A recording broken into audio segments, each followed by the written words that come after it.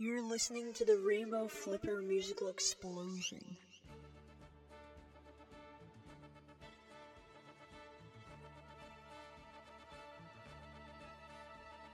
Well, hello there everyone, and welcome to the Rainbow Flipper Musical Explosion. I am your host, CZG123, and I'm in the place to be. And I want to thank you so much for listening. Hopefully you are subscribing. If not, go ahead and subscribe, will you? You can catch this radio show on most major podcast platforms, including Spotify, Amazon, Apple, TuneIn, iHeartRadio, and all that jazz. And you can also listen at the Rainbow Flipper Musical Explosion site, or tzg123.blogspot.com. There, you'll find the embedded radio player, which plays all of this show's episodes. And you can also check out some of the articles I've written with regards to different aspects of music. I have a new article up on there regarding violins and hip-hop. So go check it out, czg123.blogspot.com. And as always, please do share this program, this radio show, with your friends, family, and enemies. Yes, even your enemies, because you never know. You can turn them on, and they can tune in and drop out to the Rainbow Flipper Musical Explosion. And then before you know it, you two are in a movie theater together, sharing some popcorn, maybe some goobers. It's incredible. You can just walk up the block and kick a can, do whatever you want, because now you're no longer enemies. You're friends, and that's how it works. You got to share the show. You share the love. I try to tell my children, you share the love. You share the love of music. You let everyone hear the music and what's happening, you know? Because there's no better way to try to connect than with music, and oftentimes we can find something that's certainly relatable. So without further ado, there's a segment on this show that I love to call Why Music, where I interview different people about why they are drawn to music, if they're drawn to music, and where they got that their influences from. So today, I'm very blessed to have Sister Clem Moss on the program. She will be here discussing her involvement as a drummer, and also she's an author. She's written From Bonham to Buddha and Back, The Slow Enlightenment of the Hard Rock Drummer, which is really cool, and I'll play a little snippet of it for you now, right after a quick word from our sponsor. For a holiday treat that'll bring good cheer to every family gathering, try the Kentucky Fried Chicken Holiday Special. 12 pieces of delicious fried chicken, large salad, large potatoes and gravy with 6 rolls, all for only $8.99. It's a perfect way to spend more holiday time with your family. The Kentucky Fried Chicken Holiday Special through December, wherever you see this banner. With Kentucky Fried Chicken, make your holidays bright. Kentucky Fried Chicken, we do chicken right. All right, fellas. Well, let's move on to the next topic. It's Oscar time. Best Picture category. What do you think? Frank Dippy? So many terrific. Pulp Fiction got the. Let's start with the Shawshank. Got the. But okay, one thing about the gum, you got. Ooh, okay. Brando did not want to show up because of the Indians. But I'm getting ahead of myself. Okay, focus. Gotta think here. It all comes down to the. That did not go well. All right. Okay, well, Hank Doodle, the floor is yours. Best Picture.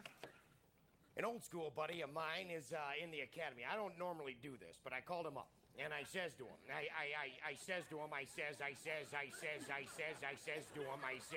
put him right on the spot, and I says to him,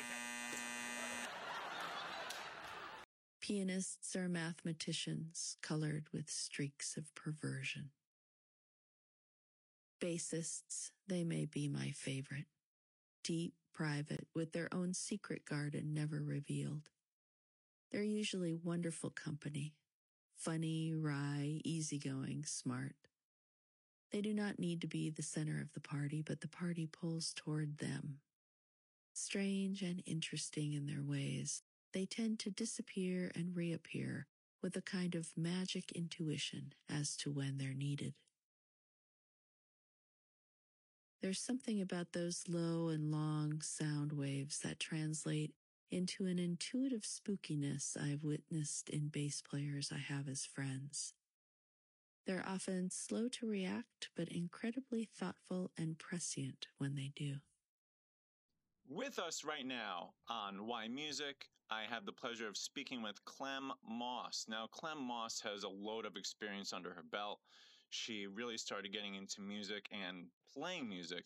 Is this safe to say at age 7 or 27, right? You got into playing music? Yeah, I mean, I played different instruments as a kid, but I didn't start playing drums till I was 27. Gotcha. So, yes, Clem plays drums. I'd say, the style of John Bonham, hitting hard, and playing with the group known as Zepparella. She's also a spiritual counselor and author. She's written a book, From Bonham to Buddha and Back. It's the slow enlightenment of the hard rock drummer. You can visit Clem, CLEM, thegreat.com to learn more about that. And you can find out more about Zepparella by visiting Zepparella.com. That's ZEP as in Led Zepp, ZEPPARELLA. Clem, thank you so much for being on the show, and I'm just so excited to speak with you. So, growing up in your household, who was listening to music? Where did you get like your influences? What were your parents listening to, or your siblings?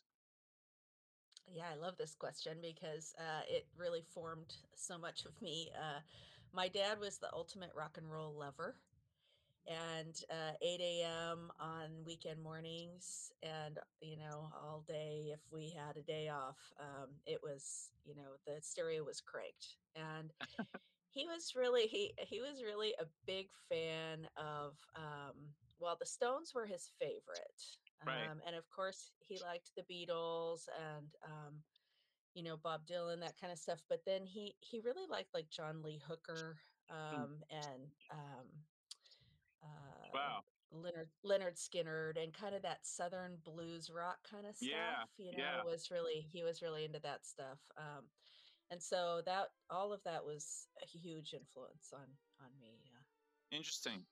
And how about anyone else in your family when you were growing up? Were you hearing any other types of music? Yeah, so when I was real young, I spent a lot of time over at my grandma's house, and she had sung very briefly with Benny Goodman at one time. And Wow. I What? know, I know, I know. They wanted her to go on tour, and her dad said no, and so she didn't. So Oh my God. I know, isn't that cool? Um, Yeah. so so she was a big music lover, and when I would go over there, it was Lawrence Welk. A lot of Lawrence Welk, watching Lawrence Welk, and like dancing around and all of the songs and commenting on the songs. And then my mom knew every word to all of those old standards, so she Wow. would always be singing them around, whenever Yeah. it was appropriate. Yeah. So your mom's mom influenced your mom's taste in music. Is that safe to say? Well, I mean, she knew all of those old songs, but my mom loved the Stones too. Right. Okay. When she went to see the Stones, and uh, who opened for him? Guns N' Roses opened up for him. She's like, Wow. Axl Rose is cool and everything, but nobody holds a candle to Mick. That's amazing. I know, I know. She's also the person who, when she brought somebody to one of her friends to one of the Zepparella shows, and her friend said, "How does the guitarist know to play that guitar with a violin bow?" And my mom turned to her and was like, "Jimmy Page did it. That's why." Amazing. That's also amazing that the guitarist in Zepparella plays guitar with. That's not easy with the bow like he did. She's amazing. She's amazing. Yeah, she's amazing. So was it your pop listening to that sort of classic hard rock stuff that got you? How did you get drawn, or rather, how did you discover Led Zeppelin? What was it about Led Zeppelin? Well, Led Zeppelin was where my dad and I kind of diverged. For Interesting, so yeah. long, my dad's music was my music, and then you hit about 13 years old, and you're like, "Hey, wait a minute, I need something that's mine." Yeah, sure. And grew up in Southern California, and the radio was such a big deal to me. Like, I was just glued to the radio. So Wow. Zeppelin was mine. Yeah. Totally. Yeah. Yeah, I think it was a little hard for my dad, so he never really loved Zeppelin. Interesting. Yeah, so That's really interesting. And then when you're at school, are they kind of the rage? what are folks listening to at your school when you're growing up? Are you influenced by your schoolmates and your friends' musical tastes, or do you listen and you're like, well, I prefer my music? Like, did anyone else have an effect on, the music that you listen to and the music that you love to listen to? Well, I didn't have very many friends in high school. Oh, who does? Really, who does? Yeah.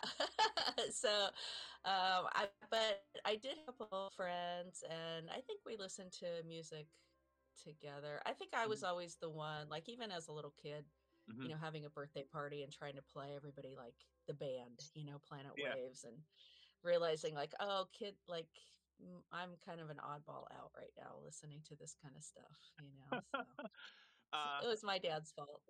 So, aside from your grandmother being musical, obviously she has this voice. She's performing with Benny Goodman. Anyone else in your family musical other than yourself and your grandma? Well, the funny thing is that during the pandemic, my mother Mm-hmm. became reunited kind of over Zoom with a lot of her cousins. Okay.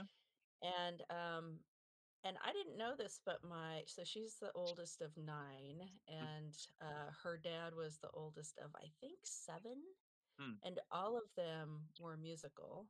Got it. And Interesting. one of them had a big band in New York City for like 50 years. Wow. And he was a drummer. I didn't even Oh, know that. okay. I know. I didn't even know that. Yeah. Wow. So that's really neat.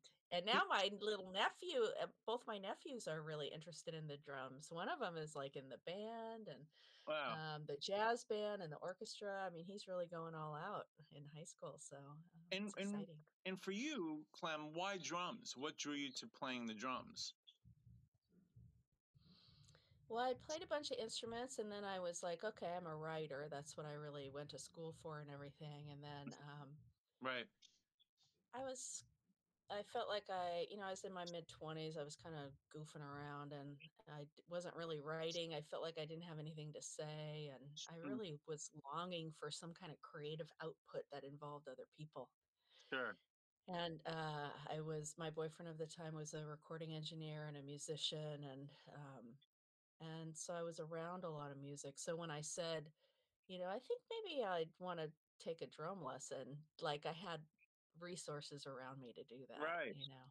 That's great. Yeah. And then it's interesting to note. So, uh, up until you actually sit behind the set and start taking it seriously around that age of 27, uh, what really puts you into the drummer's seat? Like at that time, had you been focusing on the writing and sort of and books and getting more into that?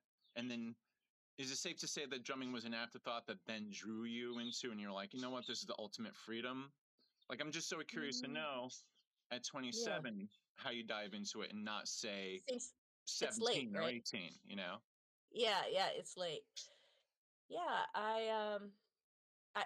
it really is just that drums are my instrument, Yeah. and when I started playing them, my boyfriend was like, "Well, here, I'll show you some stuff." And we had like, kind of a little, like we had a drum kit, I mean a kick pedal on a cardboard box and a snare drum and a hi-hat. So he showed me a bunch of stuff, and then I don't know, pretty soon it was like I'd get home from work and that's kind of what I wanted to do. And I'd never had an instrument that I wanted to practice.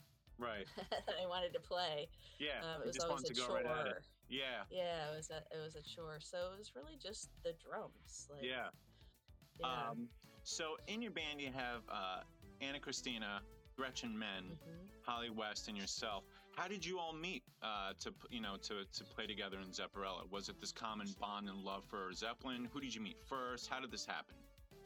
Yeah, so 20 years ago, I was playing in an AC/DC band with Gretchen Menn, called AC/DC. They were out of the Bay Area here in San Amazing. Francisco. Amazing. And yeah, she was Angus, I was Phyllis, and it was really, really fun. And we wanted to play more. And Yeah. I told her that a couple of years before, I had kind of gone to the original band I was in that toured a lot. Yeah. The name of it was Bottom from New York City, And I was like, here's a bunch of Led Zeppelin songs that I think would be really cool. And what if we started to like kind of do some, like we could do that kind of project on the side? Yeah. And they didn't go for it. Oh, wow.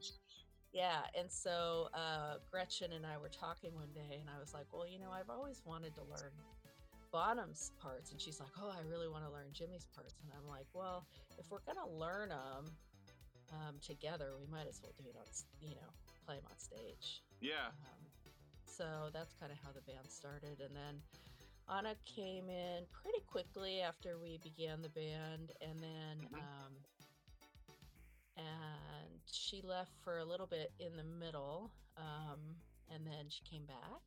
Right. And then Holly's been, I think, maybe 5 years now. Wow. Yeah. So, how important to you? I mean, I think it's pretty important. I think it's actually kudos to you guys, or rather say ladies.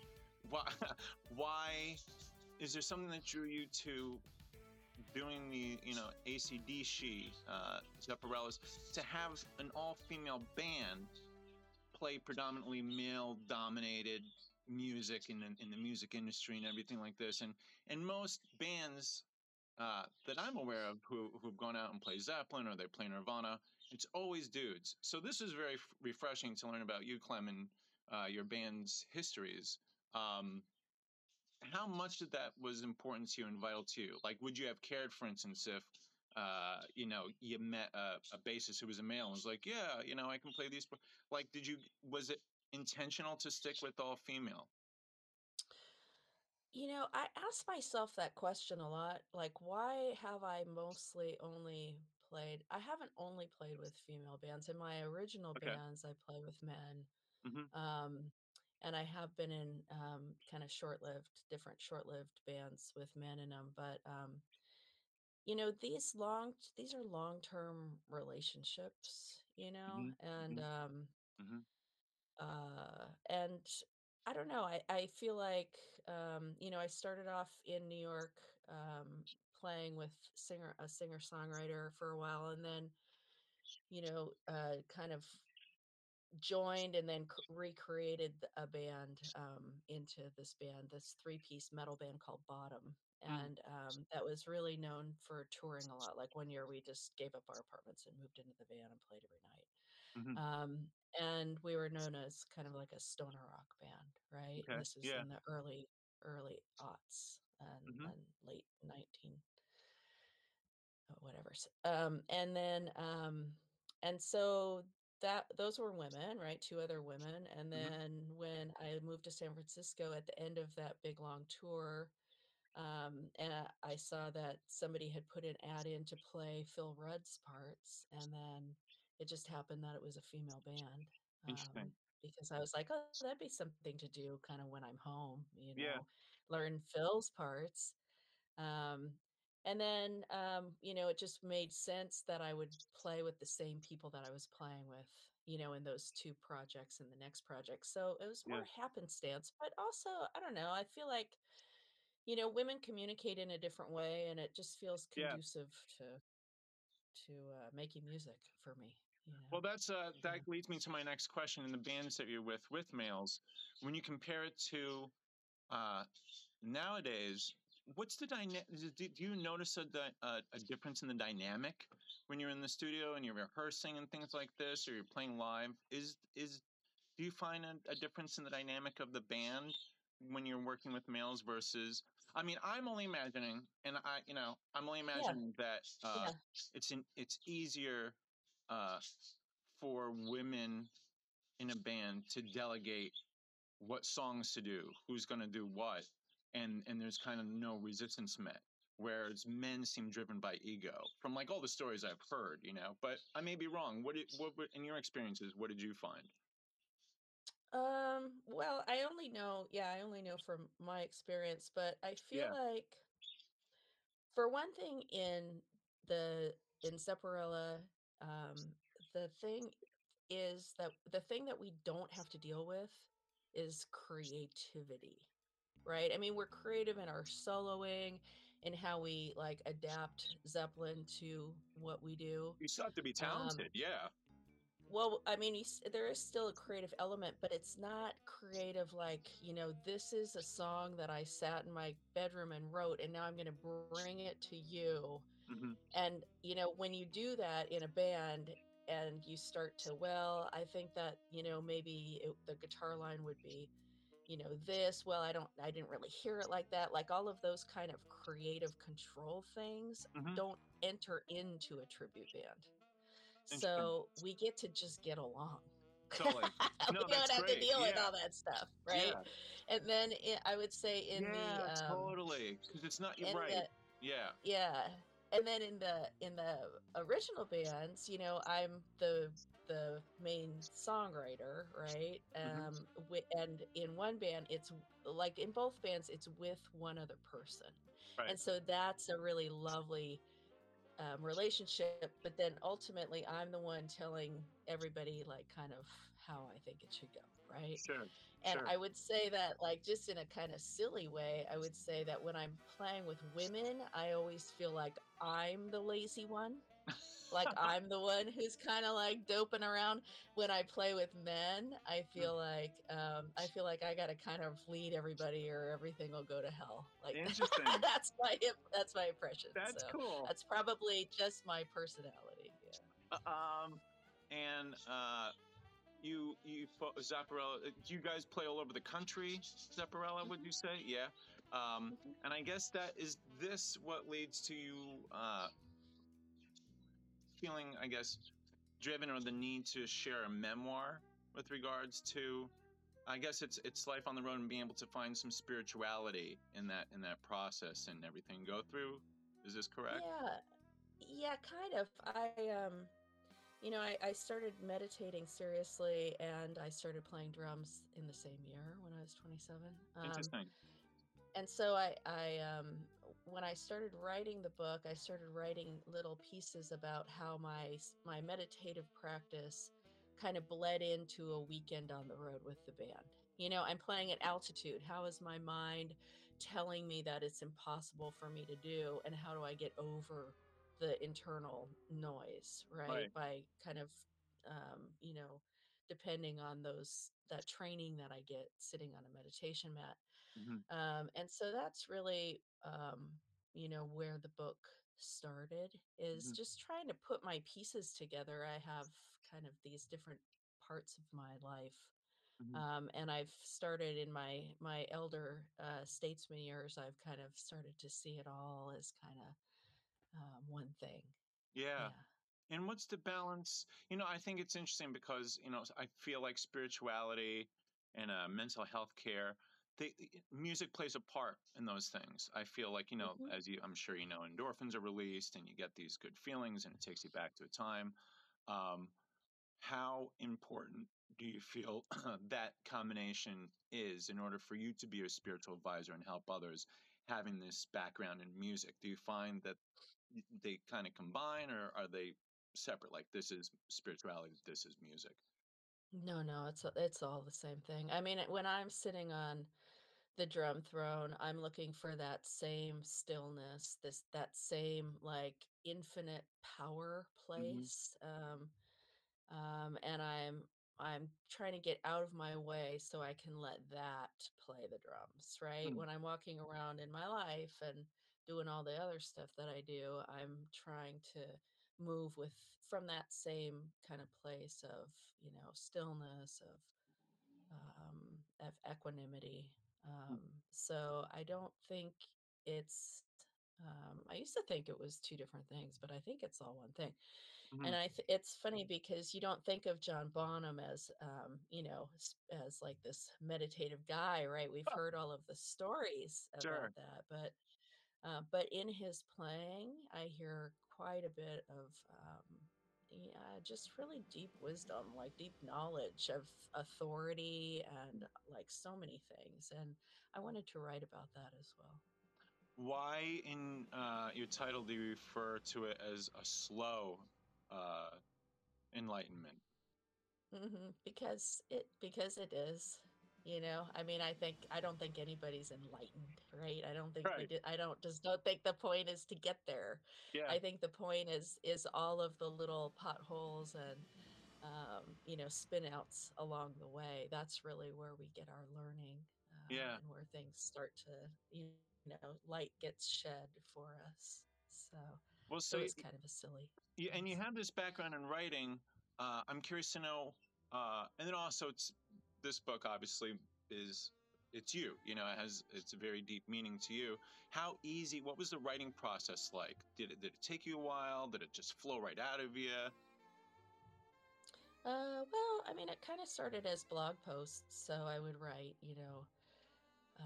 with regularity with that. And then during the pandemic, I was like, okay, well, maybe now's the time to put the book together. And then I thought, oh, actually, it's not as easy as just kind of sticking the pieces together. I had to Right. write a whole bunch of more to kind of make it coherent. So Totally. What do you make of John Bonham's son as a player, as a drummer? I think, yeah, he's a fantastic drummer. I think, it's really funny when I hear him play. I mean, I love it when he played, the O2 concert, and when he plays, Zeppelin, his solo thing is really wonderful to see. A celebration of his dad, and he plays really well. But, I think the difference in his playing is that he grew up in the 80s, and drumming was markedly different. It really was like the seeds of what it was. But I mean, the sounds, the double kick pedal thing, all of that really, I mean, John Bonham and Dave Lombardo, they're two kind of seminal players, right? Yeah. But look how different they really are in their approach. So I feel like Jason was really influenced. Yeah. But how could he not be? Of course. Right? And Of course. so I hear a little bit of metal. The beautiful thing about John Bonham is that when I see drummers play John Bonham's parts, like I see some people who really emphasize the technical, some really emphasize kind of the big ringy jazz sounds, some are like funk, some are real metal approach, some are really wild, and all of them are correct. Yeah. Right? Yeah. And Totally. so it's such a joy to see other people interpret it. There's so much there, so many different ways you can go with it. Totally. Who would you say, I don't mean to put you on the spot, who would you say are your top 3 favorite drummers?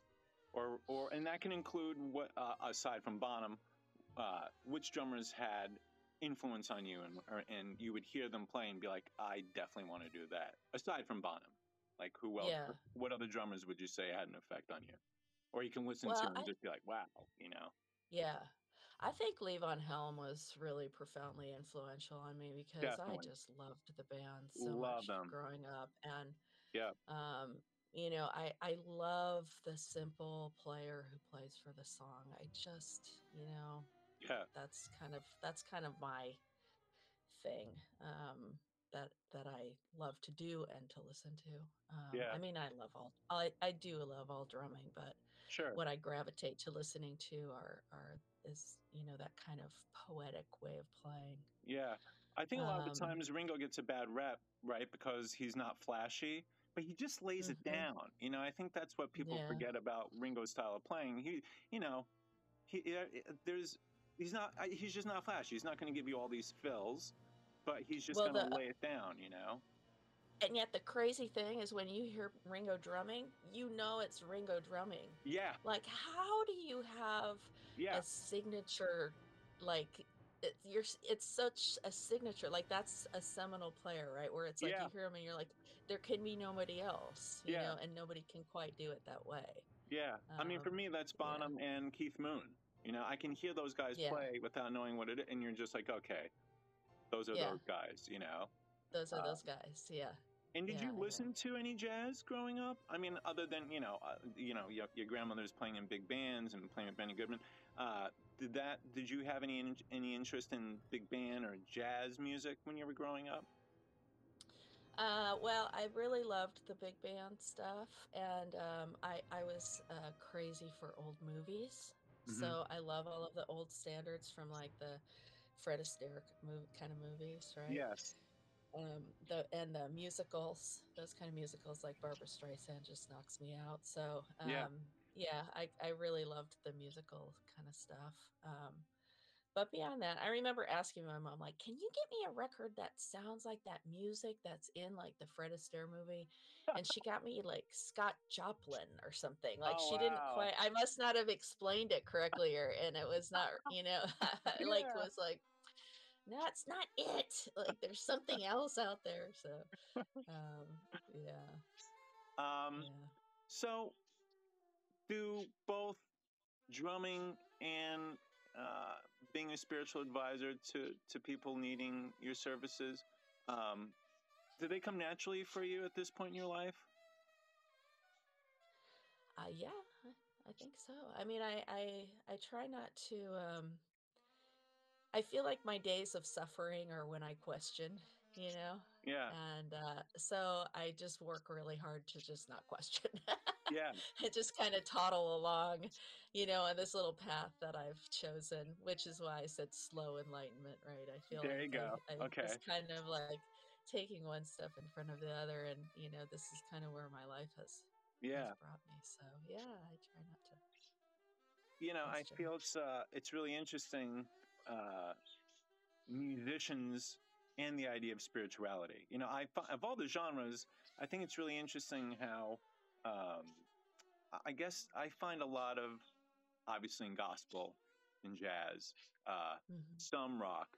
Do you sometimes wish that, only for the musician's sake, that they would get more into spirituality? Do you feel like that would help a lot of musicians with stage fright, with the fame?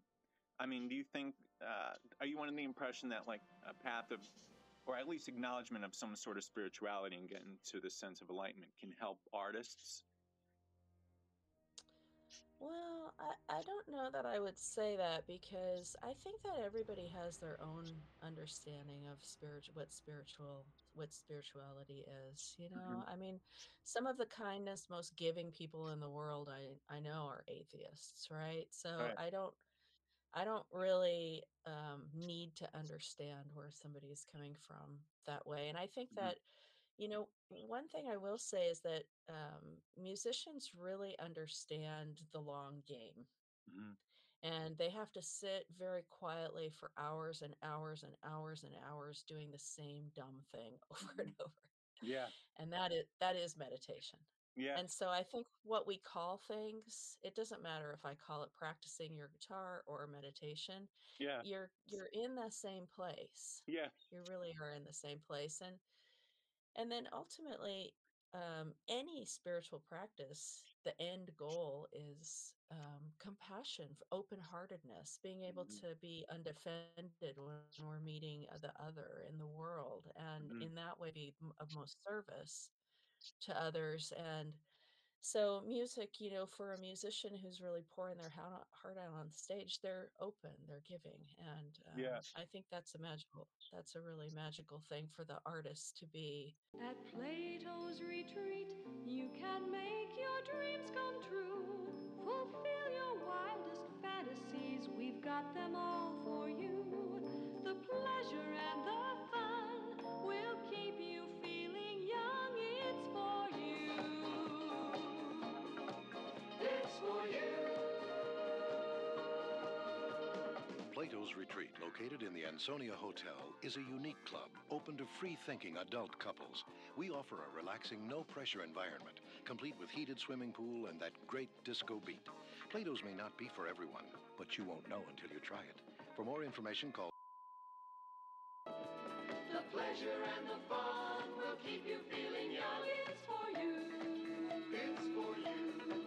Plato's Retreat. It's for you. Come and see. It's for you. You're listening to the Rainbow Flipper Music Experience.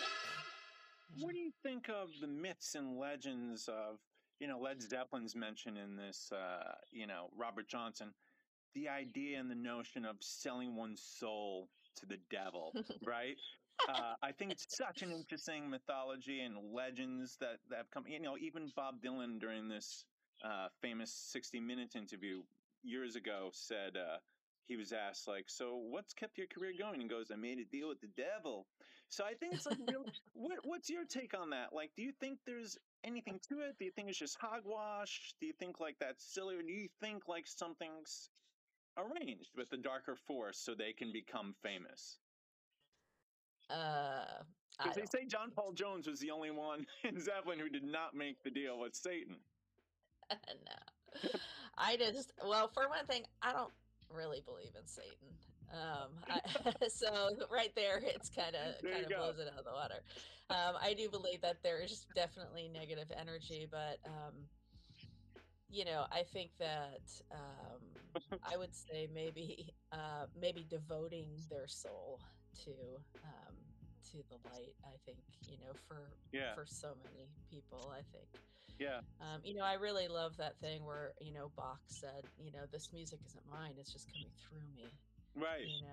And right. I think the greats have a little bit of that energy to them. Yeah. I was discussing this with someone else, and they said the hell in the deal with the devil is really the hell of touring, recording. In other words, like that's the devil. That's the hell, right? That one has to go through is just like the promotion of the band, getting your name out there, getting on the road, which I think is maybe a fair point. I mean, did you ever feel like when, you're loading up the drums and you're going, are you like, wow, like these are the dues that I have to pay. And this is kind of like a hell, like I'm carrying a bass drum into a place or I'm setting up and these guys messed up the sound. I'm doing a sound check. And would you consider that? I could never see my life as any part of hell. There are people right now in the world who, without getting too dark, who are really going through what I would call hell. Yeah. I'm fortunate in every aspect of what I do. Yeah. I don't. I would say the hell would be maybe having to succumb to somebody else's vision. That would be my form of hell. Yeah, that's would interesting. Be having to not being able to create and be free with creation. Yeah. That would be a big challenge for me. Sure. So everybody's got their own idea of hell. So, yeah. Absolutely, for sure. Mine's tax day. I just sent my taxes in today. I'm so proud of myself. God bless you. What do you listen to?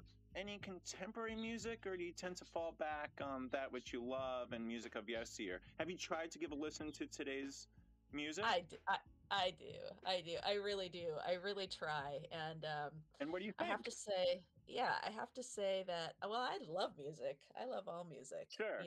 Same. I don't, if people are excited by it, about creating it, my curator, I have a great curator in my husband. He's one of those people who's like an encyclopedic, like music lover, vinyl collector, all of that. Like that's great. It's like I go into a record store with him, like he can't utter words. You know what I mean? I'm like, okay, I'm going down the street and I'm getting some wine. Like you could stay here. So he keeps me up to date with what's going on in the world. So that's very I'm lucky that way. That's amazing. I don't, forgive me, but going back, what was your book that we've been talking about, was that your first book that you had written? Yeah. Mm-hmm. Do you have any? Did that process make you want to do more? Are you going to keep writing? Are you going to write another book? Can we expect another one from you? I don't know about. I probably will write another book, but I don't know what it will be about. I have something kind of germinating in my head, but I don't know if I'm brave enough to write that.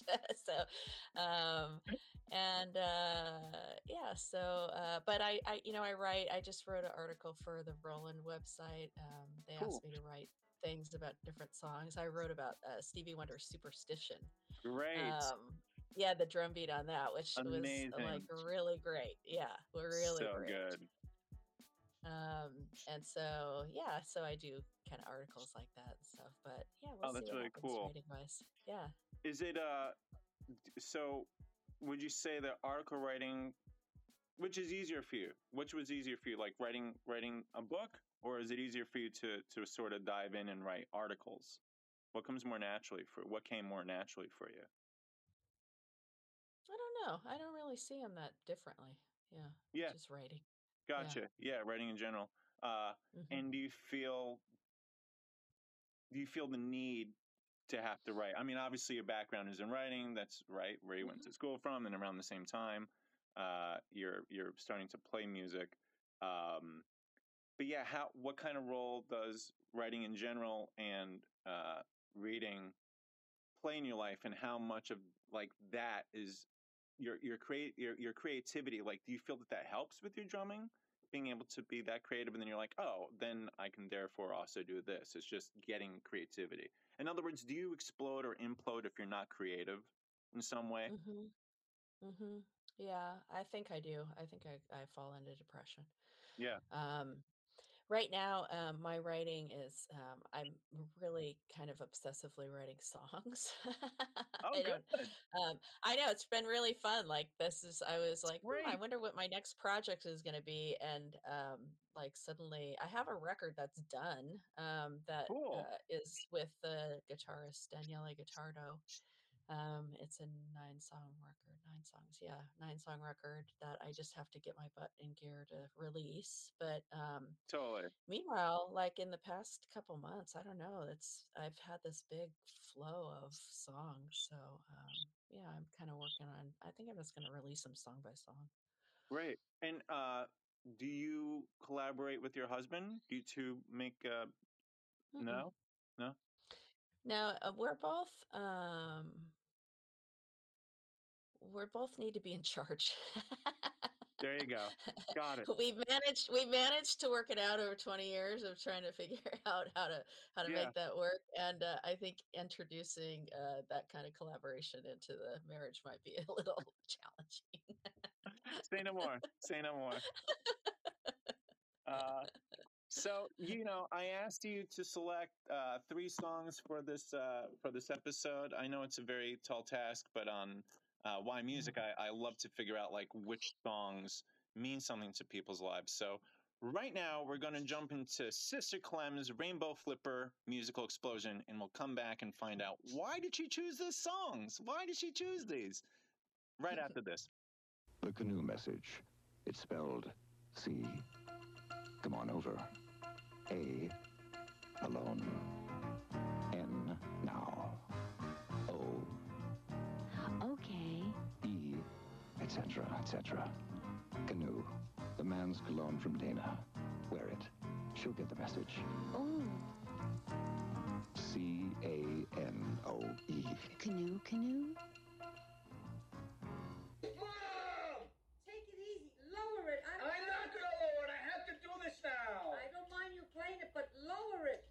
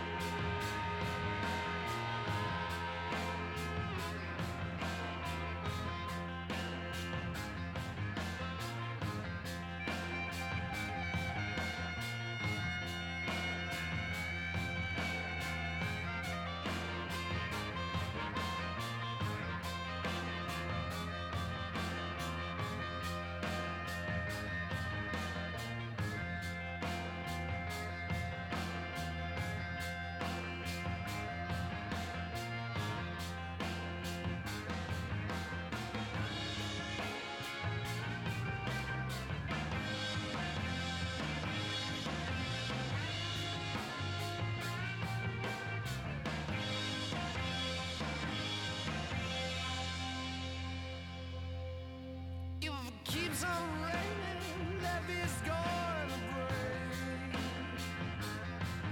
If it keeps on raining, love is going to break. When the levee breaks, have no place to stay.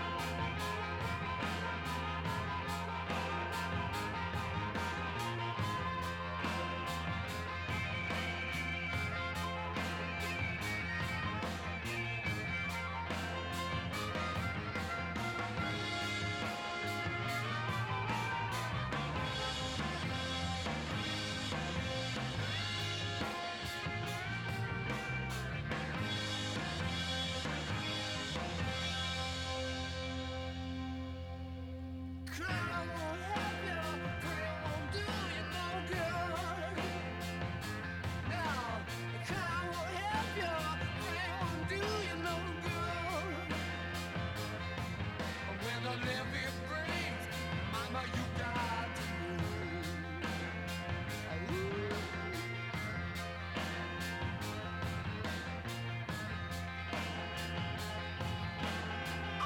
night, I sat on my love, you know.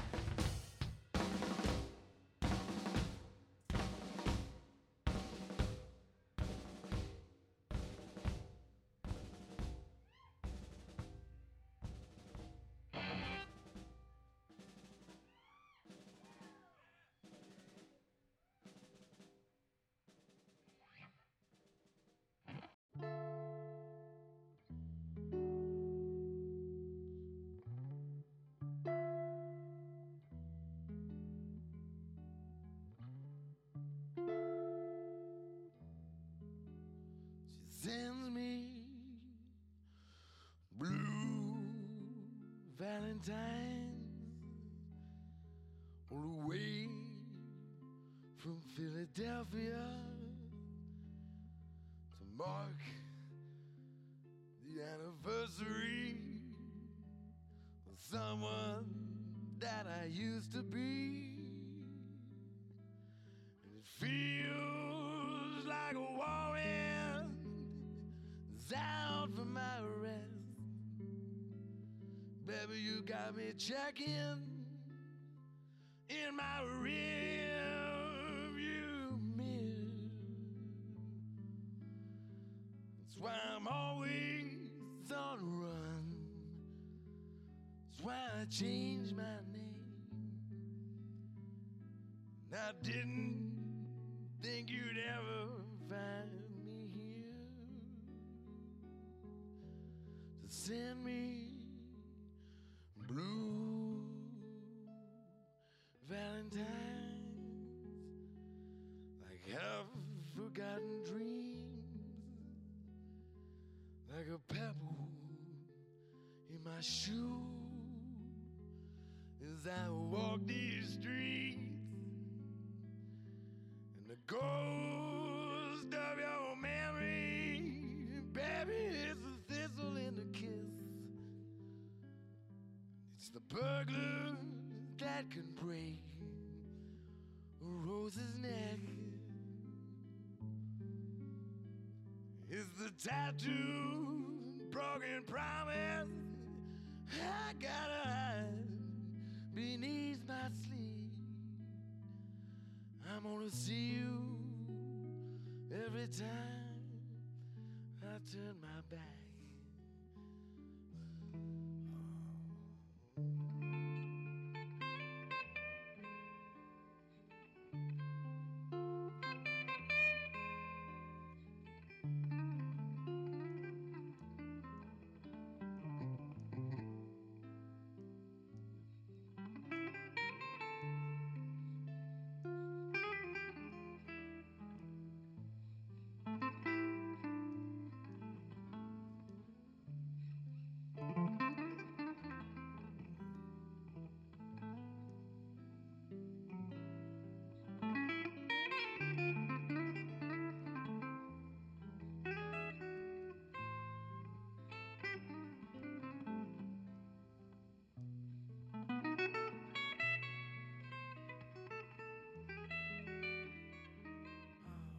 Send me blue Valentines, though I tried to remain at large. They're insisting that our love must have a eulogy. Why do I say sadness here in the nightstand drawer that are hung upon my shoulders. Baby, I know I'll be luckier to walk around everywhere I go with this blind, broken heart sleeps beneath my lapel. Instead, these blue valentines to remind me of my cardinal sin. I can never wash the guilt or get these blood stains off my hands. And it takes a whole lot of whiskey to make these nightmares go away. And I cut my bleeding heart out every night. And I'm gonna die just a little more on each St. Valentine's Day. Don't you remember? I promised I would write you these blue Valentines, blue Valentines. Blue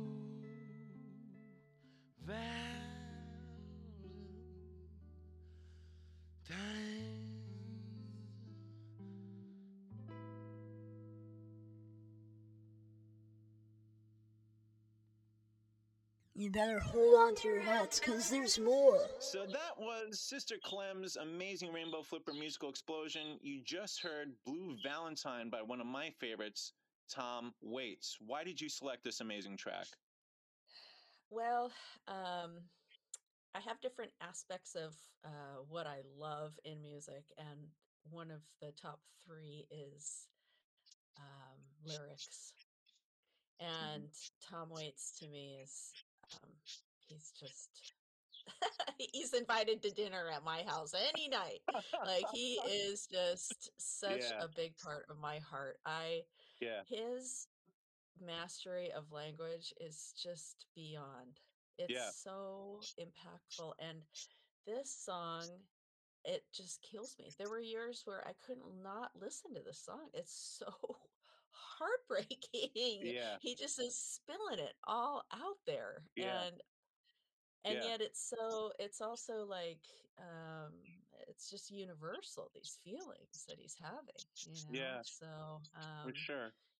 and I love this whole album, this Blue Valentine album. I mean, I love Tom all the way to now. Like, everything he's ever done, I'm a huge fan of. But this I have a soft spot for this one. Also, one of those few, well, actually, there are a bunch, but musicians who cross over and try to act. He's a good actor, I got to say. You know, Down by Law is one of my favorites. He's just like amazing. And I feel in terms of spirituality and everything, like, he has so much soul. You know, his music's so honest and so real that for me, that's why I gravitate towards him.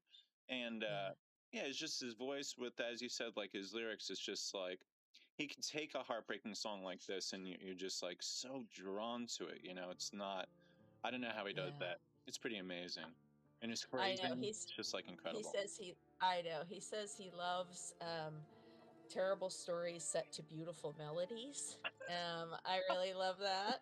That's a great quotation. Right. I love all the stories of the way that he recorded things, you know. Having heard, like, he's really creative about that kind of stuff. And I love that he takes phrases that we've heard and he twists them around. And there's just this, he's like a puzzle maker, you know, in a way, with language. I'm so admiring of his ear. Yeah. And then finally, he's so compassionate. Like, the characters who are singing, like, he has such a love for them. Yeah. Yeah. And that really comes through too. Yeah. Incidentally, how much of that do you feel is coming from his own life versus the percentage that's just diving into a character, making characters, and telling stories that have nothing to do with him? What do you think the mix? Do you think what mix do you think?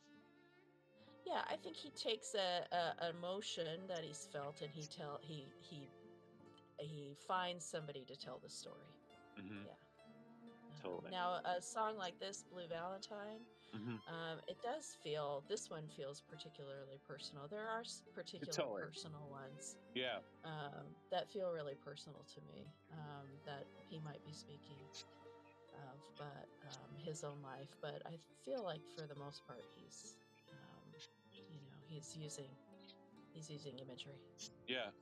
I feel in so many ways he's like our generation's Leonard Cohen. Do you think that that's a safe thing to say? Leonard Cohen, Bob Dylan, like these are the masters. Yeah, these are the masters of language. Yeah, absolutely. Yeah. And you said it was your pop who was listening to Leonard Cohen? No, no. No? I thought someone... Just me. Just you, okay.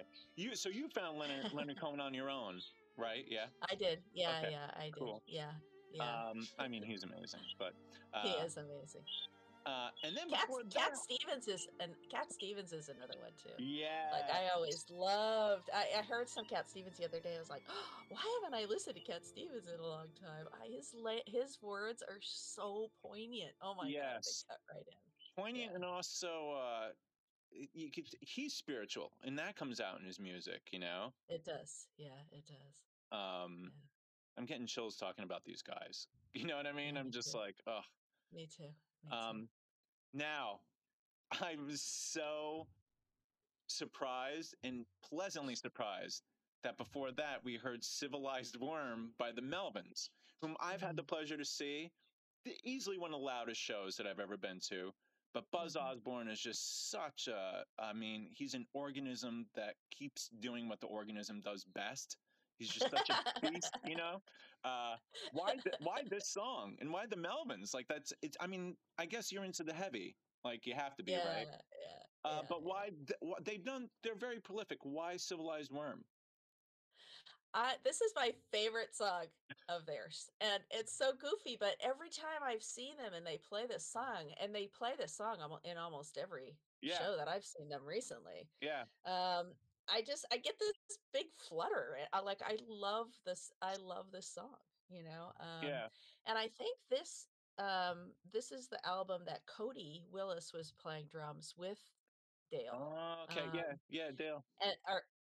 And those shows were amazing because they're both, I mean, Dale is my love him most influential drummer. Like when I started playing drums, and I saw the Melvins, it was like the top of my head kind of blew off, like, oh, like all these light bulbs came on. And then every single time I've seen Dale play, the next time I go into play, like I play different. You know, it's just there's something about his playing. Like I feel his playing. I get his playing, and you know, I was in that stoner rock band, Bottom, and you know, that was a similar kind of style, like hitting really hard. And a lot of kind of slow, like being able to do slow, really scary and heavy. And then being able to take off. You know, it's kind of my wheelhouse now. Dale is heads and shoulders above, you know, where I'll ever be. But as a drummer, he's a very creative drummer. Yeah. He doesn't play like anybody else. Absolutely. And it fits what the Melvins do. It like fits perfectly. Yeah, I remember hearing Buzz say that, you know, Dale saying that Buzz hears things in six, right? Like he has kind of like a six, like almost a classical sensibility when it comes to rhythm, and so that opens a lot of interesting ways of playing up for Dale. And I hear that they have, you know, I mean, they're fantastic. They're just a great band. So as I'm sure you know, Dale Crover was maybe the fourth or fifth drummer to join Nirvana at a time that they were looking for a drummer. And I don't know if he came right before Dave Grohl, but how do you think the trajectory would have changed had Dale Crover stayed with Nirvana? Well, I don't think that. I think that what happened was he was filling in. I don't know Yeah, that he he was filling was, in. Right. He was filling in a actually. couple Yeah, he times. was Yeah, filling because he was in the Melvins by then, and he was like, no, totally. I don't want to leave the Melvins. Right. Yeah. And of course, the Melvins had But such an impact on Nirvana, yeah, yeah, So yeah, I was just, I mean, I yeah, think he was filling in, but do you think that would have changed Nirvana if Dale Crover was like, you know what, I'll play two at the same time, but I'll go on the road with Nirvana.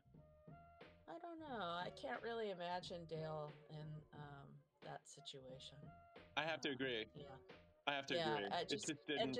personality wise, I just can't imagine him in that Yeah. in that thing. But Yeah. I didn't know him back then, so I don't know. Maybe. What do you and what do you make of Dave Grohl as a drummer? Not so much as a guitarist, but drummer. Fantastic. He's Fantastic. Yeah. Yeah, he's a great drummer. Yeah, he's a great drummer. He's like in the tribe, in the hard hitting tribe. Yeah. Yeah. And I forgot to ask you, one of the things I wanted to ask you is why drums? I mean, it's such a physically demanding instrument of everyone on stage, right? The drummer's sweating and just they take the breaks and they pour the water and they Johnny makes you so drums? ugly. You could have just picked up a guitar. You know what I mean? Like, why the drums?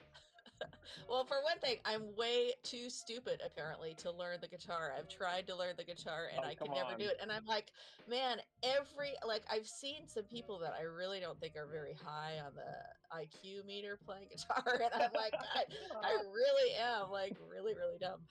It's just not my thing. Piano, I love. Like piano, I played piano for 8 years when I was a kid, and I really love piano, but I don't know, but drums just I don't know, they just make sense to me. I don't know. When you mentioned earlier that you probably have enough of an album, you've been writing songs. Are you playing anything other than drums on those tracks that you record or that you write? Well, I mean I it's kind of like I write on the computer, right? So I create drum beats on the computer, and then I play live drum beat along with that drum beat, and then I hear a vocal melody coming out of the drums, and I kind of sing that along, and then I pick out on the computer keyboard like the way the song goes, right? And then I give it to people who actually play instruments and let them do it. Great. Okay, so yeah, that's your processes. So you'll come up with the bare bones, yeah, like the blueprint, and then pass it off to another musician. They do their part, send it back to you, and then you're mixing literally and producing. Yeah, would you say? Yeah. Yeah. Yeah, that's great. And do you feel like your music is just coming out of you, or do you think of a Tom Waits when you're writing a song, or are you just like, I write and I'm just going to write these songs? Do other artists pop into your mind? You're like, oh, I kind of like that melody, and I like the theme of that. Like, I should try. Or are you just like, this is something I got to get out of me? I just goof around. I find a drum beat, and then the song kind of comes from there. Now, when we're in the process of kind of creating things, I can use other music to say, hey, what if the vibe is like this song, or you can see how this guitar is playing one note through the solo, like how about that kind of stuff. Sure. But yeah, I think that's as far as it goes. And what software do you like to use to produce your music? Logic, yeah. And how much of this digital age and self-production do you feel has impacted music? Are you excited with the fact that, like you, for instance, you could create music on your own. You could do whatever you want. It's awesome, yeah. So cool. Yeah, it's awesome. I mean, the music industry is trying to figure. I mean, I really wish that artists got paid. Yeah, that would be really nice. No doubt. I mean, the youngsters can figure out how to kind of game the system and make it happen. But but it's a challenge, and get paid. But I just think it's so wonderful that everybody can be creative in that way. All you need is a laptop, and you get to make music and videos and do Yeah. all kinds of crazy stuff. Yeah. Great. Actually, that was so. Going back to, do you listen to any contemporary music? Who out there do you like? You know, sometimes it's hard for me to fish around for like new acts, and when I do, I can't tell if they're doing it to get likes and exposure, and hopefully afford to go on a tour.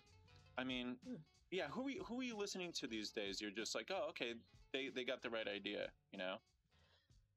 Well, I guess they're not really that new anymore, but I Okay. really love the Kills. Yeah, there you go. I really love the Kills, and I They're really great. love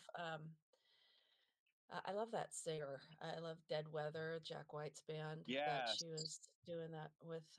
Alison So Moss. What's her name yeah, again? Alison Moss. Yeah, Yeah, yeah, yeah, yeah. something like It's that. great. Yeah, she's great, and Yeah. I love everything that Jack White does. Yeah, me I too. think that he's super awesome. And then the last person I saw play was Devendra Banhart. Oh, he's great. I adore his Great. music, his Yeah. songwriting. Yeah. So I don't know that those Yeah, that's contemporary. I mean, folks that's are the today's music. Yeah. contemporary, but yeah. Yeah. Incidentally, and I have to ask, does Alison Moss have any relation to you? You're both Mosses. No? No, I'm not born Moss. My husband's last name Oh, is okay. Moss. Related to him? Is she like his sister? No. I doubt it. No sister, no sister. And then setting off your amazing Rainbow Flipper musical explosion, we heard When the Levee Breaks, classic song by Led Zeppelin. Why, of all their catalog, why When the Levee Breaks? Let me guess, it has to do with Bonham's drumming. Yeah. Yeah. You know, it's the second most sampled drum beat Yeah. of all drum beats. Second most, next to James Brown, Yes, right? exactly. Next to James Yeah. Brown. Yeah. Yeah. It just sounds so good. But I chose this one because you know, this is the video that we did in 2010 and did really well for us. And so I think my band is kind of known for that song, and I love playing that song. I Yeah. love the subtleties. There are just so many subtleties in Bonham's drumming that you can hear in this one. Yes. Between the time keeping and then also the pattern on the hi-hat, the subtle swing that's going on, and Yeah. I just really and then the sound of it is just, you know, incomparable. So Yeah. yeah, so I thought I'd throw in a Zeppelin. Yes. And it's interesting. I've always admired how he's able to hit so heavy. Like he knows when to attack and then when to back off and then have everyone else do their thing. You know? Yeah. Like he's not going to hit so loud to a point that like you can't hear what Paige is doing or what Plant is singing and things like this. But when No, he's very it's musical. yes, yes, Yeah. and there's like a method to his madness that I don't think people consider when they're listening to this stuff, right? I mean, maybe, hopefully, Yeah. but yeah, like his time signatures and everything else is just like kind of you know, when you take a deep dive, it's just so impressive. What is your favorite Led Zeppelin album? You know, it's really I don't I know don't mean that to I put you can on the answer. spot. I mean, I always say it's Zeppelin 1, right? Because I just love Yeah. how they come out of the gate with good times, bad times. But um when I was growing up, I recorded Zeppelin over a long 3-day weekend where they were playing Zeppelin A to Z on the radio, and so I recorded it on my cassette tapes. So Wow. A to Z. So I never really knew what album anything was on because I was listening on these cassette tapes. Yeah. Man, cassette tapes. I miss being able to write songs and also like liner notes. Don't you miss liner notes? Yeah, Oh, well, we have a man. lot of vinyl in my house, so There you that's go. kind of coming back. Yeah. That's kind of coming back. But you know, if I wanted to get a you know, like a Kills album digitally, I think sometimes they offer the chance to, oh, do you want the booklet or something like this? But it's just not the same. You know, I want to really be able to check out the liner. But then it leads me to believe, do they not write liner notes anymore? Do you think like that's I just think fallen to they the wayside? do. Yeah.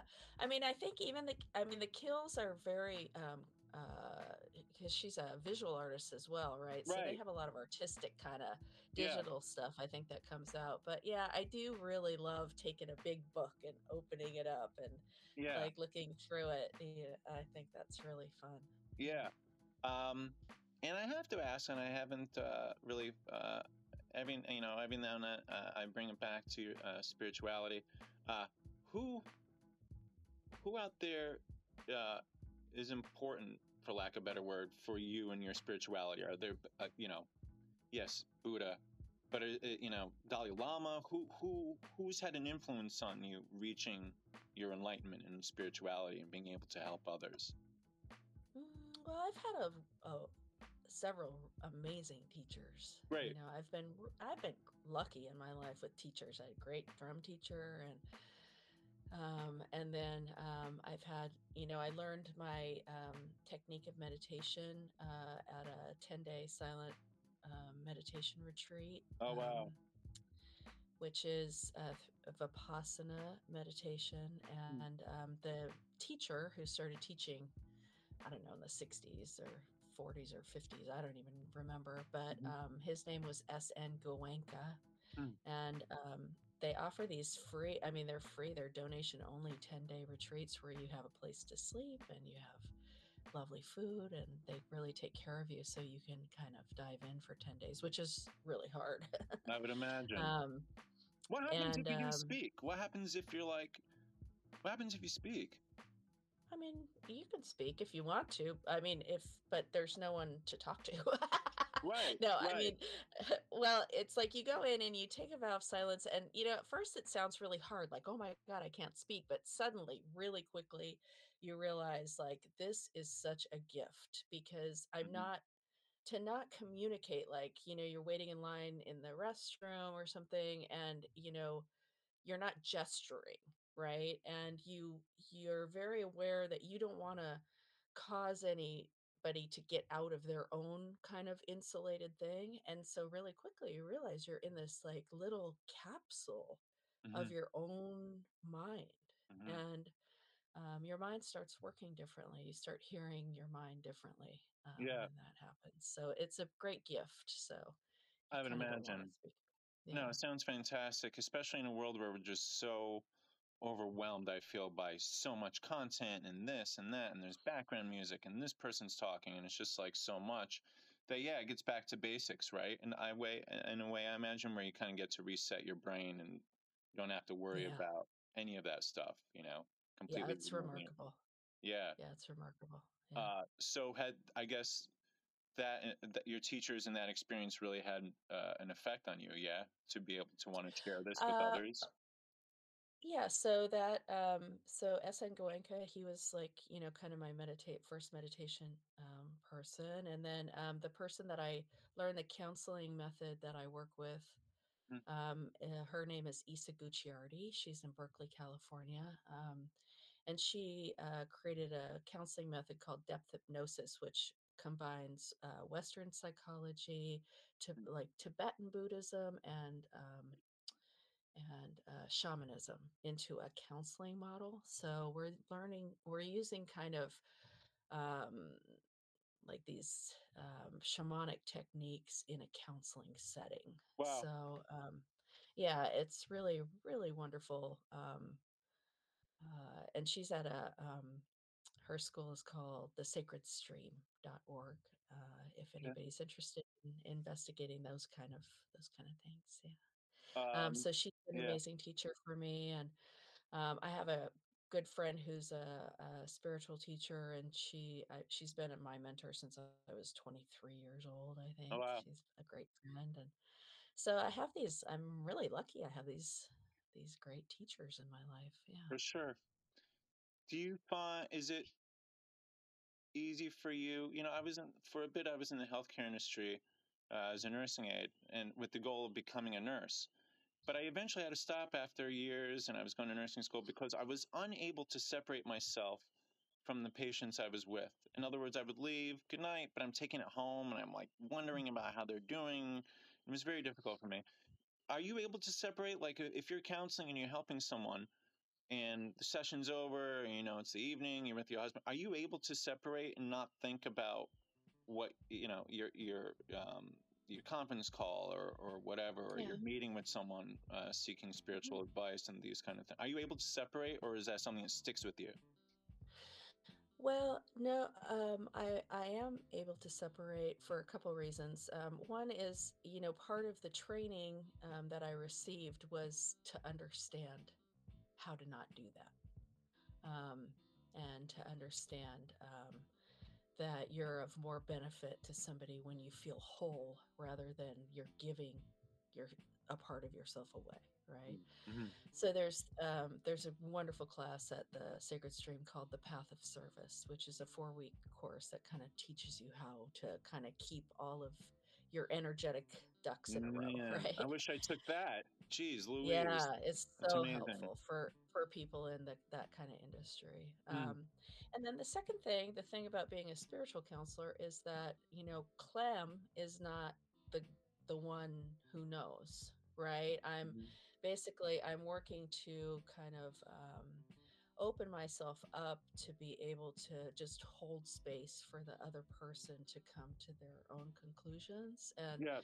um, so there's a way of being able to kind of merge with that field that I'm looking for um, in that meditative state, Mhm. to be able to be of benefit without imposing Clementine's opinions and judgments into it. Yeah. And that's a practice that I have to keep up daily, is to be able to kind of connect into that field so that so that I can really be of service to others without Mhm. my own stuff getting in the way. Uh, just curious to know if during the pandemic you saw a spike in those seeking help spiritually. I think that, well, I definitely saw a spike we saw a spike at the Sacred Stream Mm. in people seeking to learn, Mm-hmm. to learn how to help themselves and how to help others. Yeah. Um, yeah, and people had the time. Yeah. That was a Right. beautiful thing.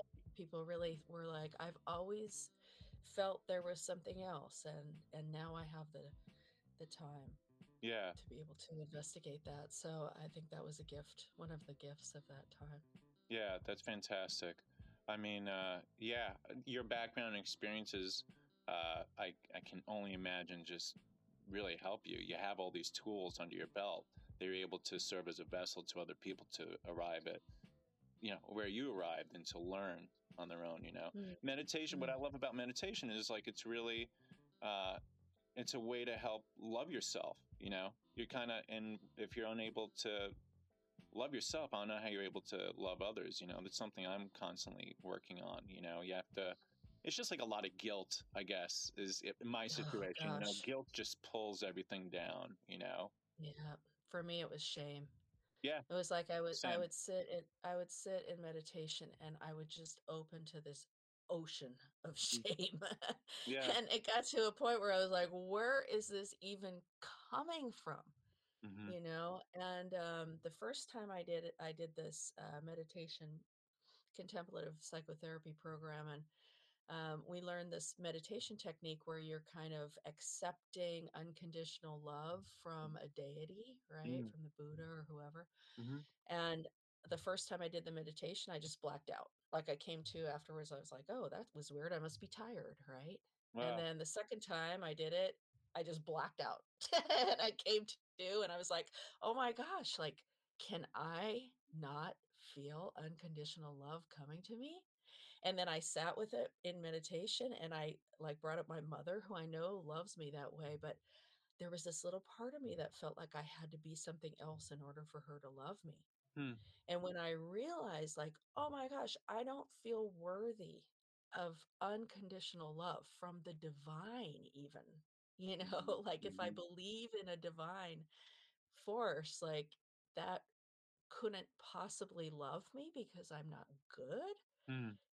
And then when Hmm. I started questioning that stuff, everything kind of cracked open and I was able Yeah. to finally feel that energy coming to me and realize that, I believe that at the base of all reality is this vibration of love, of real light. And 100%. Yeah.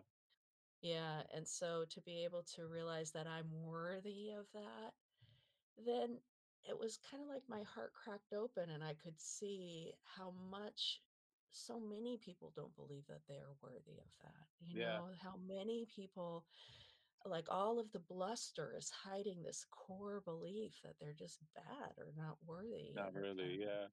Yeah. yeah, and it creates a lot of compassion. Do you are you not a fan? Rather, what's your take on I'm so bad at pronouncing it, but going out into the woods and taking from a shaman that Oh, ayahuasca. yeah, ayahuasca and these Mhm. other dosing, to sort of have. Plant medicine. What do you make of this? Um, I'm trained in helping people to understand their experiences in this, integration, plant medicine integration. Mhm. I'm not somebody who gives somebody plant medicine, but that kind of shaman, Mhm. but I have a lot of tools to help people coming out of those experiences to understand what it was that they experienced. And I think it can be really beneficial to do those things. I think Mhm. it's a way of seeing the other side of reality and being able to get a vision of some of those, those big experiences of oneness or Yeah. no self, but I think what happens in our Western culture is that we are addicted to the experience and we start doing it to get the big experience over and over and over Mhm. without really understanding that the big experience sets you on the path. Yeah. Sets you on the path to understand that. And it can take a lifetime to understand what it is that you really witnessed or saw. And I think people really rob themselves of that consumerist mentality of how many times they've done it and how it goes along. That's just my own opinion. Yeah. Having done psychedelics quite a bit when I was younger, and then more recently done ayahuasca, and having a really disruptive experience Mhm. with ayahuasca for like a year, kind of set a lot of things in my life off kilter Mhm. in a very difficult way. Mhm. Um, and so I feel like I can help people because that does happen, Mhm. and I think if I had the tools that I have now, it wouldn't have been as disruptive. So, Yeah. yeah. That's interesting. You mentioned the experience over, for I guess, the thrill of it, and to say, "Hey, I did ayahuasca," versus like, "I Mhm. really need to do ayahuasca and see what's gonna figure." To me, it's just so like it. It feels like you kind of you're facing demons, or you're facing that which has held you back, and maybe that's what's overwhelming and difficult about it. That's the way I've always interpreted it. Like, it sounds great on paper, but I don't know if I'm ready to go through that process. Did you find that when you tried it, when you did it? Yeah, I think it's a big shock to your system. Yeah.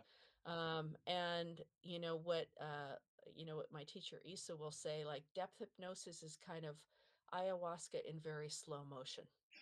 You're accessing an altered state through deep meditation. Mm-hmm. You're going, using the metaphoric system of shamanism. So you're maybe seeing a past life, you're seeing different aspects of this reality, energetic, whatever. Um, and yet you're doing it in this way that is completely empowered and slow. Mm-hmm. And you can really take apart these things that have been blocking you and have been patterns in your life that you want to let go of. And when you take ayahuasca, you're at the mercy of the person giving it to you, Mm-hmm. which there are many people who are in high integrity who do that, but there are many people who are not. Mm-hmm. And then for the most part, you're in a group of people, Mm-hmm. and you don't know what's going on with them, Mm-hmm. right? And your system gets blown open, Yeah. and Yeah. That's so heavy. there's a lot of integration that needs to happen, Mm-hmm. and I think yeah, I think it's when you're walking, when you're walking into the light fantastic of the psyche, I say, sometimes we need a little shove, and Mhm. most of the time, I think slow and steady is the way. What advice do you have for folks out there who are listening who have tried meditation, yet they're able to achieve proper meditation because they're so flooded that when they try, because I've heard this from pals and stuff, they try, but they're just incapable of getting to this to that space that Yeah. one is trying Yeah. to. Any advice to how to shut everything out and truly experience meditation? Well, I think that what we're looking for is that place of stillness within us, Right. right? And some people find that when they're running. Yeah. True. So I don't, again, I don't think that we, just the same way that I don't think we need to name spirituality and with particular, put things in categories for people. I think for the same way that finding that way of stillness is your own thing. If you're really looking and really think that meditation will really help you, just start with the breath. Mhm. Just start sitting quietly and just breathing over and over, holding the breath in the belly for 5 seconds, blowing it all the way out, holding it before you breathe back in. Gradually, you're going to turn on the parasympathetic nervous system, which will tell your body that your heart is getting enough oxygen, your brain is getting enough oxygen, and your thoughts will start to disperse a little bit. And so I think that any Good. deep breath meditation, I think is really great for that. Another thing too is you can investigate walking meditation too, which Zen is a Zen practice, and I thought that was really lovely too. I find myself getting in meditative states when I go on a long walk and I'm not listening to anything and I'm just going. It's like it quiets, everything quiets down. So Interesting. there's no right way to do things, but just understand that, what we're looking for is just that moment where we can go inside into that stillness. Yeah. And we all have it. We all have it. Absolutely. I was not aware until right now when you mentioned it, walking meditation. That's so cool. That's a great tool. I never even, I think not only myself, but I think other people, right, like assume meditation, you got to sit and you got to be in this room and blah, blah, blah. Walking meditation, I'd like to try that. That's really cool. Yeah. I'm sure there are really neat videos on YouTube that kind of explain it better than I possibly could. I remember being in Austin, Texas, and going for a swim in the river in the morning and or in the lake in the morning, and there was a woman who was known every day. She would meditate floating on her back, and she would Wow. just and you could see her. She'd drift into the reeds on the side of the thing and stuff, and she wasn't moving. She was just meditating, lying on her back in the lake. So Wow. everybody's got their own way to do it. Yeah. Yeah. That's amazing. I'm just again, I think it's in speaking with you, it's so interesting. Uh, your spirituality and you're hitting the drums really hard. Like I just, They like it. They like it. no, it's just like so fascinating to me. And then it gets me wondering I mean, I don't know. I don't know what other musicians or bands or anything out there focus on that. I'm sure they are, but I just find that such an interesting I mean, I think as you were alluding to earlier, they can merge, but I just find it so interesting that it's not like you're playing a pan flute, right? and you're the spiritual pan flute player. Like you're smashing the hell out of the drums, and then you're doing walking meditation. Like I just find that so interesting. Is that just like you're bringing together your two loves? I mean, again, is it because like they do help one another? I'm just I don't know. I'm just trying to figure out what makes you tick and how you're able to do both. Not that you Well, can't. I'm just kind of surprised. Yeah. Well, like you listen first to of the all, Melvins. I'm sorry. Like you listen to the Melvins, right? You love the yeah. Melvins, But now you're telling me about walking meditation and your mentors, and I'm just like, holy cow. That's funny. Well, I don't know. I mean, part of what happens when you meditate a lot is you kind of access joy, right? And Yeah. so, I get to do what brings me joy. I don't know. I think that our manifestation here, Hmm. right? Like this is Clem's little like, what are we here for? I think Yeah. it's just to be fully expressed as who we are. Hmm. Like, what if everybody is perfect as they are? All they need to do is follow those things where they have that bubbling up enthusiasm and joy for it. Yeah. And just kind of follow your way, follow that along. Yeah. And, if you have a child and the child needs a bunch of stuff, then your joy goes to working at the job maybe that you don't like, but you're making enough money, right? I mean, it's Right. like it doesn't have to look like you're dancing on a stage, right? I mean, Right. if we really tune in and follow, like, what really makes my whole self, my being tingle when Mhm. I do this, and Mhm. just move toward that, I feel we would be a lot happier, and we would let go of some of that shame, that Yeah. guilt, and that feeling like we're not worthy, and realize, like, who said that? Nobody said that. I get to be fully me. Yeah. That's what I'm here for. So And liberating. yeah, Just like it's so so liberating. real Yeah. freedom, I got to Yeah. say, Clem, like it's just been amazing having you as a guest on the Rainbow Flipper Musical Explosion. I could literally talk with you for hours. I mean, I feel that way too, Christopher. You I ask such good questions, and oh well, it's thank really you. a pleasure.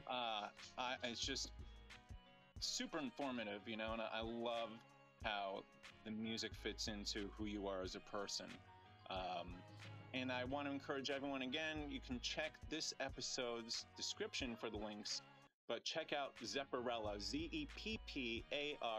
ZEPPARELLA.com to find out more about this incredible band that's really rocking out. To a point, I'd say, like, you're Led Zeppelin. You know what I mean? Like you're Led Zeppelin. Like you're basically Led Zeppelin. Led Zeppelin's gone.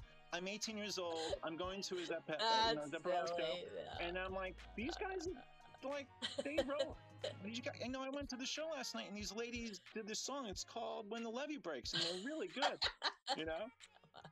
And also, do check out clemthegreat.com, CLEMTHE great.com, where you can order your copy of From Bonham to Buddha and Back, The Slow Enlightenment of the Hard Rock Drummer. And I'm certainly going to get my copy because I'm just so curious. It's just, and is it mostly? It's mostly memoir. Yes, it's like your experiences and posts that you may have made, a culmination of everything. Yeah, there's a couple themes. So there's there's 100 little pieces in the book, and they're all separated. They're separated by 10 Led Zeppelin songs, and my kind of talking about that. Then there's some stuff from my childhood, kind of what I was doing when I found drumming, that kind of stuff. It's a little love letter to my dad because he never got to see me play drums. Oh, He passed man. away before I played. Yeah. So there's all kinds of little tidbits in there. Yeah, I can't wait. And all listeners, you gotta get this book. You gotta listen to Zepparella. And also, we have links down below, also in this episode's description, where you can link up with Clem's YouTube, Instagram, and all that great social media stuff. Sister Clem, thank you so much. This whole conversation itself was enlightening. So mission accomplished, It was oh, just man. a treat. It was such a treat. Yeah, I could talk all day. And I love that you have yes over your head. I just love that. It reminds me of that John Lennon story. Yeah, it's Yes. great. Yeah, totally. That's actually my wife who did that, and it was the same type of thing when we first started going out. I saw that on her wall, and it was just like the same. I didn't have to climb a ladder to see it, but it was on the wall. I was just like, oh wow. Oh, I love it. It's such a great word. It's such a simple 3-letter word. It's so positive. And then you add another 4-letter word, love. I mean, it's just like they're right there. Yeah. And I do agree, it's love that really conquers all. But as we've been alluding to, it starts by loving yourself. And I know for a lot of people that sounds selfish, and it's like, oh, that's egotistical. Love yourself, but it's not like that. No. It's not like that. Yeah, I thought that I knew how to love other people, but I realized that before I really kind of dove into loving myself, I realized that when I loved other people, I saw myself as someone who had to love a certain way. Mm-hmm. And once I let go of disliking myself, I no longer had to put on an act to love, and then loving became even more deep. Yeah. Oh, it's so beautiful. Thank you so much, Clem. Really, again, I can't thank you enough. Thank you, Christopher.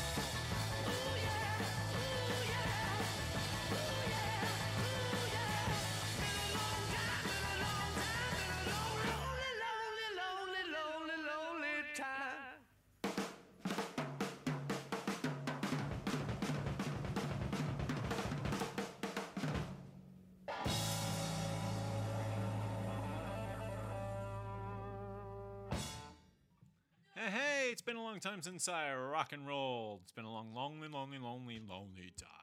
Led Zeppelin, way back in 1972, off their classic album Led Zeppelin 4. That is Rock and Roll, a pretty slammin' song, which caused one journalist to say, quote, "It's simply the most dynamic hard rock song in the music." In the music. And then before that, we heard the Immigrant Song, covered by a very young Nirvana. That was recorded in 1988, and some argue that it was recorded during a college show, and other folks say it was recorded at Chris Novoselic's mom's place above her hair salon. It would be a year later, they recorded and put out Bleach on the Sub Pop record label, and this is when Chad Channing was their drummer. This version, I actually can't say I know for sure where it comes from, but if you ask me, if I had to go to Vegas and place a bet, I'm going with it's from the 2004 with the Lights Out DVD box set and CD box set of Nirvana, and that's on the DVD. You see it's a video recording of them performing it live in like this really weird big room, and Kurt Cobain is like screaming while facing a wall. He's looking right at a wall. And then before that, you heard Zapparella, an all-female Led Zeppelin tribute band that formed in 2004. And our guest on Why Music today, Clem the Great, Clem Moss, she is their drummer, and she's the motivating factor behind getting the band together. I don't know if she mentioned that or if she's too humble. I can't recall if it was brought up, but I did a little digging and I found out that she is the one responsible for getting this amazing band together, and that is their version of When the Levee Breaks. And I can't believe I interviewed the woman who's playing drums on that. That's pretty phenomenal. She hits hard. And as a reminder, please don't forget to check out Clem the Great, CLEM, the Great, GREAT, all one word.com.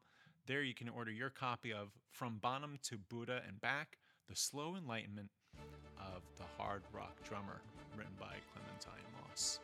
And if you go to the site, you can find out how to order that book. It's right there. And then you can go into the site and learn more about Sister Clem. And that will wrap up another fantastic, explosive Rainbow Flipper musical explosion. I am your host, CZG123, and I want to thank you so much for listening. Please don't forget to subscribe. This radio show is found on most major podcast platforms, as well as czg123.blogspot.com. If you go there, there's an embedded radio player which plays every episode, as well articles I've written regarding different aspects of music. I have a new one up there right now about violins and hip-hop.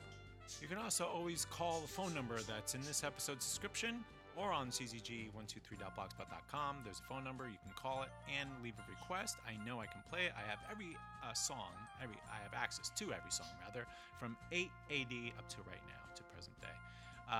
Maybe next episode we'll play some Beyonce's country album. I hear it's actually doing very well. I think she also became the first black female to chart on the lists with a country album. So that's pretty phenomenal. And I was a non-believer at first, but boy, I guess I was wrong. She could do anything. She's the queen bee. Anyways, I want to thank you all so much for listening to this Rainbow Flipper musical explosion. And don't forget, new episodes every TNT. That's every Tuesday and every Thursday. And yeah, subscribe. Tell everyone. Share this program with everyone you know. And I'll leave you with this. There is no time for despair, no place for self-pity, no need for silence, no room for fear. We speak, we write, we do language. That is how civilizations heal. And that's a quotation from Toni Morrison. Happy Black History Month. Until next time.